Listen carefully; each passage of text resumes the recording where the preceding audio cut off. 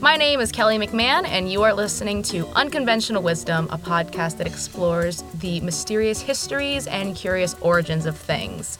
For my very first Massachusetts Daily Collegian episode, I am joined by a very special guest, Hailey Furilla.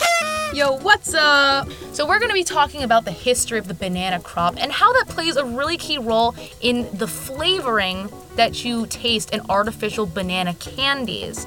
Because believe it or not, the flavoring you taste in banana candies does not actually come from the bananas we eat today. That's right. So, I like bananas. I'd have to disagree. Hailey Absolutely. doesn't like bananas. No, I do not. Hailey absolutely hates bananas, and that's why she's on the show today. This kind of started because we were getting a little brekkie at Frank one morning, and I think I was eating a banana, and then I think you were judging me for it. I was trashing on you. You're trash. I had a banana this morning for breakfast. How does that make you feel? That's disgusting. That's the worst way to start off your morning. It's Tuesday and you wake up and you're like, let me eat a banana. That's disgusting. I think a lot of people do that, though. I woke up and I ate leftover Valentine's Day candy, and that's a win. If we're thinking about where bananas actually originated, so to your dismay, bananas have been around for about 10,000 years. So long. So they're actually considered to be possibly the world's oldest fruit. Back in around 327 BCE, Alexander the Great invaded India, and he thought bananas were awesome, and he introduced them to the Western world. So you can thank Alexander the Great for the rampant bananas everywhere. Yeah. He stole that shit and marketed it. So really. No, like, look at what I found. Like, you didn't find that. No, and we're going to see that as we keep going through the banana history. It's just more of this same thing. So ancient bananas were nothing like the bananas we have now. I mean, they were very small. They had very little of the actual banana pulp, and they're mostly made up of hard seeds. Like, if you look up a picture of an ancient banana, they look terrifying. But obviously, so old bananas were actually good for, growing actual banana trees. Like, you try and carve those tiny little sesame seed-looking seeds out of a current banana and try and planting that. That's not going to grow into a tree. I was just about to be like, how are we planting bananas today? Like, you just bury a banana and hope a new tree grows? No. These modern bananas, you cannot grow a tree from those measly little seeds. Those things are, like, tiny. So the first banana was super small, and because of that, we think that the name, or the theory that the name for banana came from the Arabic word banan, which means finger, because it was around finger size. There's also another theory that says that they came from a West African dialect. Mm-hmm.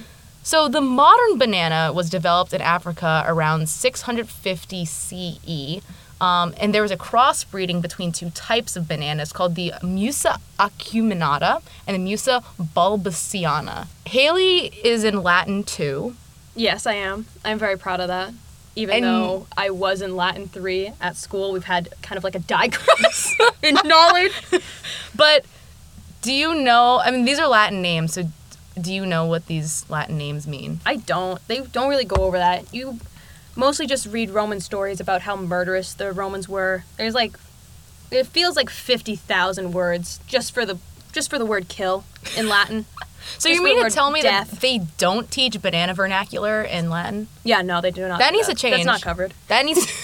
One of the first bananas to sort of be given a name, sort of be cataloged, was called the Cavendish banana. So this was from the 6th Duke of Devonshire, William Spencer Cavendish, where he essentially just had his royal gardener go to southern China, bring back a bunch of plants to put in his garden. So he essentially just had these bananas growing in his garden for decoration.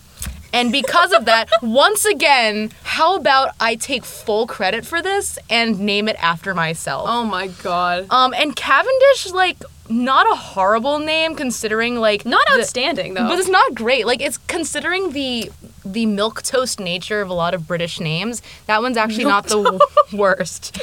But Then we have good old missionary John Williams, which is like there's probably like 75% of the men in England at that time were named John Williams. Yeah. So essentially, the minister, or John Williams, brought these Cavendish bananas to Samoa in 1838, where they spread to Tonga and Fiji. So because of this, there's actually a subspecies of the Cavendish banana called the Williams.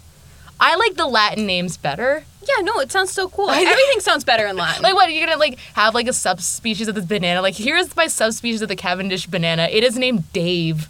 Dave. The Cavendish banana kind of chilled out in Europe for a while after getting all of its Britishified names. But how did bananas actually get to America? And the first banana that came to the U.S. was not the Cavendish banana. In around the 1860s, there was a banana species from Martinique that became the main banana of America. So its French name was Gros Michel, which I guess translates to Big Mike. Or you could call it, as I do, Gross Michael. That's not how you say it, but that's what I thought it was. Big Mike, or Gross Michael, or however you want to say it, well, was a favorite because it was easy to ship. The skin didn't bruise while it was shipping. It had a really nice kind of like bold banana-y flavor. And the thing was, to some people, but Sorry. America liked it because bananas weren't really in the American consciousness until around when it was sort of brought to the U.S. during the Philadelphia World's Fair, and that which sort of propagated it. So Americans were happily munching on this exotic new fruit for years and years and years, almost about like 100 years. So from like 1860s to like 1950s. Big Mike owned the banana market. He was top banana, if you will say. No! Here's the problem, though. The Big Mike banana, with its, bruise-resistant skin and its wonderful banana flavor and the fact that it didn't have giant seeds like the ancient banana, is the result of monoculture and generations of banana inbreeding. And I mean, like, there was zero genetic diversity in any of these bananas, which is kind of what monoculture is. All it really takes is one measly little fungus to just come along and absolutely destroy. Absolutely decimate the entire species is what we're getting at. Yeah, so around the 1950s, there was a fungus called tropical race 1. Or Fusarium oxyporium. Very fancy. It's a strain of the Panama disease. I do not recognize anything out of that. Fungus of the Panama disease essentially wiped out the entire crop. Another word for it was also banana wilt. Like, that was just the name of the disease, because that's what it did to the plants. Like, it's like, oh, here comes this fungus. I wonder what it's going to do to my banana plants. Oh, it wilts them. We must call it banana wilt. Not everybody's going to be using that Latin name. No. Or like the tropical race 1 or Panama disease. They're just going to be like, my banana's wilting. So, easy. Yeah, so banana wilt actually wiped out the Big Mike banana species, which was kind of a tragedy. Earlier we were talking about good old William Spencer Cavendish, the 6th Duke of Devonshire, who had the Cavendish banana species in his garden. So it turns out that the Cavendish banana species was a little more resilient. So because Big Mike was effectively extinct, we then turned to the Cavendish banana to save the day. What's interesting, though, is that it's clear to sort of see what is the OG banana in terms of what came to the U.S. first. What's interesting is that before any banana arrived in the U.S., a whole decade before that, there was already banana-flavored candy in the United States. So that brings us to our main question, which is, where the heck did banana flavoring come from? Because people could easily say it's definitely based off the old one. But you start diving into it more, people are like, I don't know, man, it could just be this chemical compound. The original banana flavoring is based solely on Big Mike. And it all kind of boils down to this chemical called isoamyl acetate or amyl acetate, which is what gives bananas its banana flavor. So, Hailey, with your hatred of bananas, you can kind of thank amyl acetate. When I was researching into it, it quite literally says it has a mixture of more volatile compounds that are responsible for this characteristic banana flavor. Volatile was the description. Like, that's bad. The current Cavendish banana does not have the same flavor necessarily as Big Mike. So all of this to say is that when you're biting into a piece of banana Laffy Taffy, you're actually tasting Big Mike, or the OG banana of the past, because it is based on Big Mike's high concentration of isoamyl acetate. Which kind of lends itself to apparently the faker taste of banana. Right. Like, that's how they describe it, like a faker taste of banana, even though that it's based off an old banana. And that's what's interesting is that, so anyone born after, like the 1950s, 1960s, probably didn't really grow up with the Big Mike banana and probably grew up eating the Cavendish banana. So I know, at least in our generation, I've never eaten like any other kind of banana. So we have no way of really knowing what is the original, because this Cavendish banana, which is kind of an imposter. I will put the Among Us sound effect. No! So that's the thing. If we were to eat a Big Mike banana now, which is impossible because they're extinct, it would actually taste less like a real banana to us. That's crazy to me. So you'd be thinking now, the Cavendish banana is going strong, right? Wrong. Wrong. It is dying. No, we are kind of in a banana crisis right now. Yeah. Cavendish makes up 99% of exported bananas today. Since it was able to survive this whole strain of Panama disease, everybody was like, let's get on this. This isn't affected. This is our perfect solution. Now, it is no longer the perfect solution. Bananas work hard, but fungal diseases work harder. They really do work harder. They really do. So there's no way that they could have avoided this, because it's not an if it's going to face extinction, it's when at this point, which is sad. That sounds so foreboding. Sad for you banana lovers. Not for me. I'm built different. Tropical Race 4, TR4, is the new strain of this Panama disease that's coming out. And I know what you're thinking. Tropical Race 4 sounds like a new Capri Sun that's about to come out. Nope, it's just going to cause banana wilt. This is just going to cause banana wilt. The banana as we know is just going to die. It's actually so bad that Colombia declared like a state of emergency for bananas. So now we have the problem. It's hard and expensive for fruit companies to cultivate all these different and new varieties. And while there are places that are trying to make another banana that is resistant to this new form of fungus, which, let's face it, this will probably happen again years down the line when Tropical 25 comes out. Even that, so like the Honduras Foundation for Agricultural Research, they're developing something right now.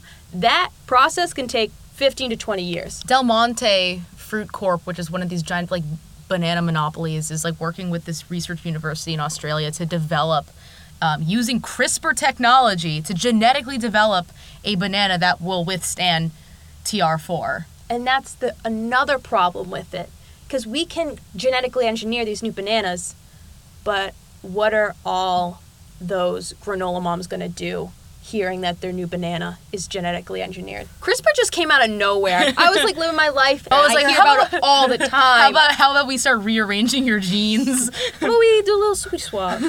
New banana just dropped. Babe, Let's wake pick up. it up. Let's pick it up. Babe, wake up. New banana just dropped. I want to just say, to wrap everything up, is this bad? Bananas are terrible. They're gross. And you know what? People are going to be out there saying, you need your potassium, and bananas give you that. But think about this. There is such a thing as having too much potassium. And that's what happened to my dad. Oh my God. Like, what did bananas do to your father? I don't know, but the doctor told him, he said, you have to stop eating banana. And so now we call him Banana Man.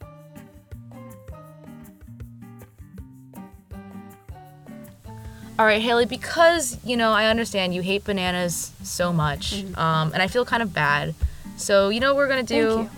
We're going to talk about bananas just for a little longer. I want you to take a look at this ad right here. This is from the New York Academy of Medicine Library, and it's the back cover of a recipe book called The New Banana from 1931. Oh, well, that's not really the new banana then. No. Then you got to wait a little bit. But that's not the worst thing. So it says in such beautiful font. It's very well printed. It says bananas and bacon, and underneath, guaranteed to start conversation. I'm like, yeah, that's some conversation that's gonna start. It's gonna be like, what are you cooking? What did you serve me? What did you serve me? What abomination beyond human comprehension have you put onto my plate? It looks very like Andrew Warhol. Like, is this where he got very well done. Is this where he got his inspiration for his banana pop art? Was the bananas and bacon ad for that and he was like, for 1930s housewives serving cursed hors d'oeuvres. All right, and here's another thing. So, this is something I found on Urban List, which is kind of like a